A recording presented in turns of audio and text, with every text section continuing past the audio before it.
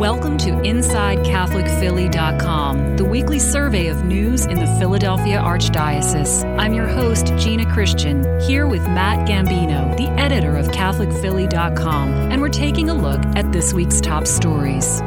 Thanks so much for spending a few moments with us here at CatholicPhilly.com. I'm your host, Gina Christian, here with our editor, Matt Gambino. Matt, great to have you back with us in the studio. Hello there again, Gina. All right, it's also great to have our friend, Father Thomas Daly, here. Father Daly is the John Cardinal Foley Chair of Homiletics and Social Communications at St. Charles Borromeo Seminary in Wynwood, Pennsylvania. Father, welcome as always. Thank you, Gina. Well, Matt and Father, you don't need to read or watch much news to know that we live in a violent world, one that's filled with a number of battles, both external and internal. And as Christians, you also know that we often use battle imagery to describe our experience. We talk about engaging in spiritual warfare, or we speak of the church militant. But what I want to know is, when do our swords of the Spirit wound the body of Christ and end up doing more harm than good? Well, there's certainly that danger all the time. I think that our military sensibility, if you will, is sort of naturally appealing to folks because there's a rallying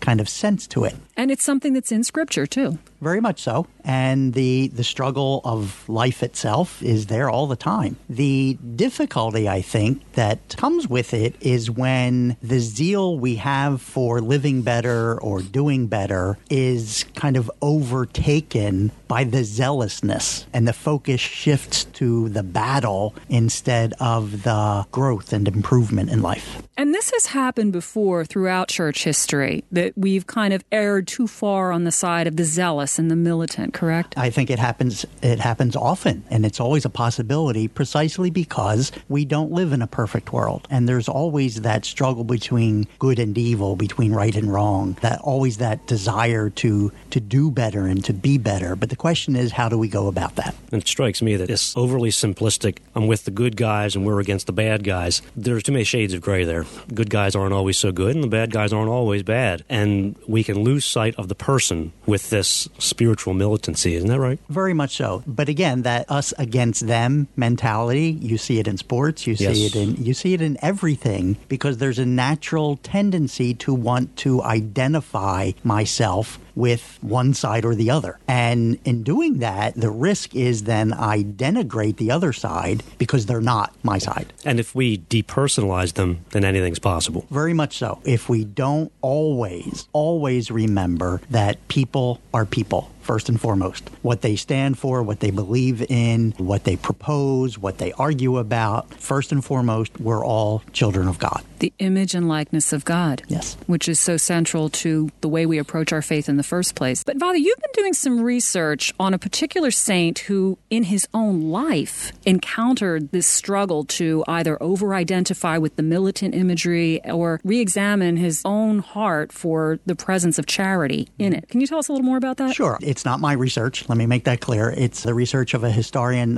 named Tom Donlan, whose doctoral work and whose recently published book was about St. Francis de Sales. And the title caught my eye because he called it The Reform of Zeal. Francis de Sales lived in and around the time of the great wars of religion in Europe. There was a military context to his life, and that militarization of the culture also informed religion. I mean, they were literally fighting wars about religion not long after the Protestant Reformation. And so it was the us against them, the Catholics against the Protestants, the true believers against the heretics, however you want to shape that. That very much kind of characterized the spirit of Europe at the time in which Francis de Sales was growing up. And according to Tom Donlan's research, Francis de Sales was part of that as a youth, in the sense of that kind of, we want to fight for the faith and make our lives better for the faith, and that sort of youthful militancy. But he never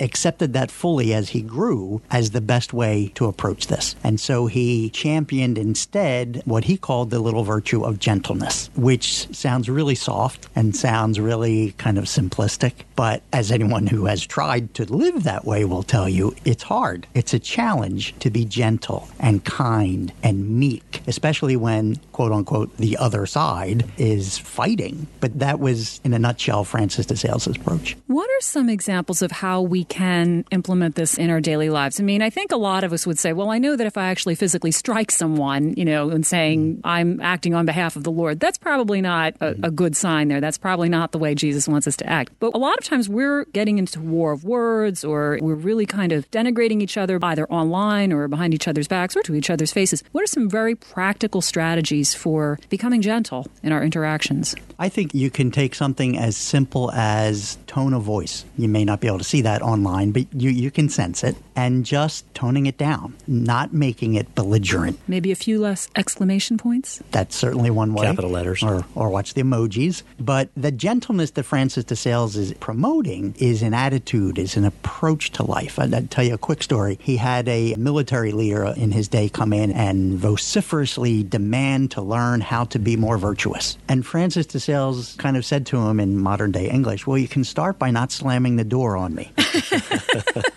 I mean, it sounds so ridiculously simple, but it's an approach, it's an attitude, it's a perspective that is calming against what is very much the natural reaction, that natural propensity to get angry. One of the things I hadn't thought about until you were talking about the history of France a moment ago, the culture is very powerful, and we are in a culture that is militarized. We've been in this global war on terror since 9/11, and the global war on drugs, too. Global war on drugs. We had a war on poverty. We had the Cold War. We're always in war. Right. So we have this oppositional attitude, and as you say, it comes out in our sports, in our communications, interpersonal and otherwise. How does one change the culture toward one that is nonviolent? Big question, I know. It's a huge question. And I wish I had the answer. I wish the answer were easy. But I think it comes down to how we change ourselves in dealing with one another. Whether that's the coach talking to his young athletes, whether that's parents with children, teachers with students, colleagues at work, the boss and the employee, the shouting, antagonistic, whoever screams louder wins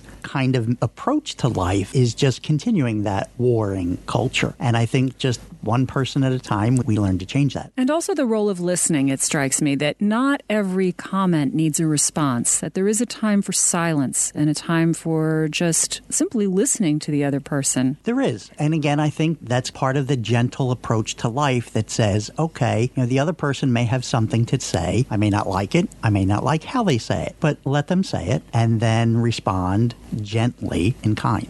We run into this a lot in Catholic Philly. Sure. I think any media outlet has to grapple with comments, whether it's about the story or, again, from the culture from which the story is springing. We deal with an awful lot of anger. Very much so. I think you can't get away from that. I think that the trap that we don't want to fall into, though, is continuing that or advancing that by responding with anger. Or, at the other end, not doing the kind of thing that might provoke that anger. And I'm not saying to avoid what might be bothersome to folks, but recognize that how we say what we say also matters. And I would think, too, that if you find yourself, even in the name of, quote unquote, defending your faith or trying to be a good Christian or a good Catholic, if you find yourself in a constant state of anger and agitation, I would think you may want to check your relationship with the Lord and see if it's where it should be. And that's very much what Francis de Sales was teaching in everything he taught, in all his letters of spiritual direction. For instance, he would have folks write to him that say, I'm really trying really, really hard to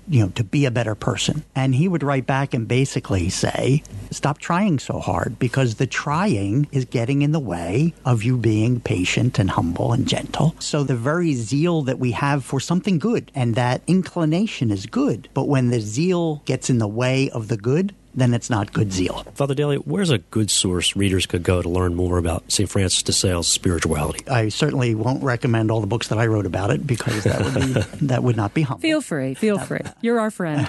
No, I think the best place to start to read Francis de Sales are any of his letters, the letters of spiritual direction. There's a book called The Art of Loving God. Anything that includes his letters, because his letters are short, they're to the point, they address very human concerns, and you get the sense of his gentle approach to guiding people to perfection. Now, one of the great things he writes and directs people about is the idea that none of us is going to be perfect in this life. So you can try as hard as you want, and you can be as zealous as you want, and it's not going to happen. So realize that. Be thankful for the grace of God in your life, and keep moving forward. Father Daly, thank you so much. It sounds like such a reassuring breath of fresh air and something that just lets you sigh and say, I don't have to be perfect. I don't have to be angry. No, but we have to try to be. Perfect. I mean, not angry. And it's also reassuring to know that in Francis de Sales, we have someone who lived this out in his own life, that the struggles repeat themselves through history, and that we have friends in the communion of saints who can help us. Very much so. In our present struggle. Thank you so much. We hope to see you again soon. I hope so. All right. God bless. And for more on these and other stories in local, national, and world news, as well as features on sports and culture, visit us online at CatholicPhilly.com. Thanks so much to Matt Gambino, the editor of CatholicPhilly.com. I'm your host, Gina Christian, and until next time, may God bless and keep you. This podcast has been a production of CatholicPhilly.com. Music by Dustin Taylor Phillips. For more information, visit us online at CatholicPhilly.com. Funding for CatholicPhilly.com comes from the Archdiocese of Philadelphia and from readers and listeners like you. Support excellence in Catholic journalism. Visit CatholicPhilly.com and click on Make a Donation.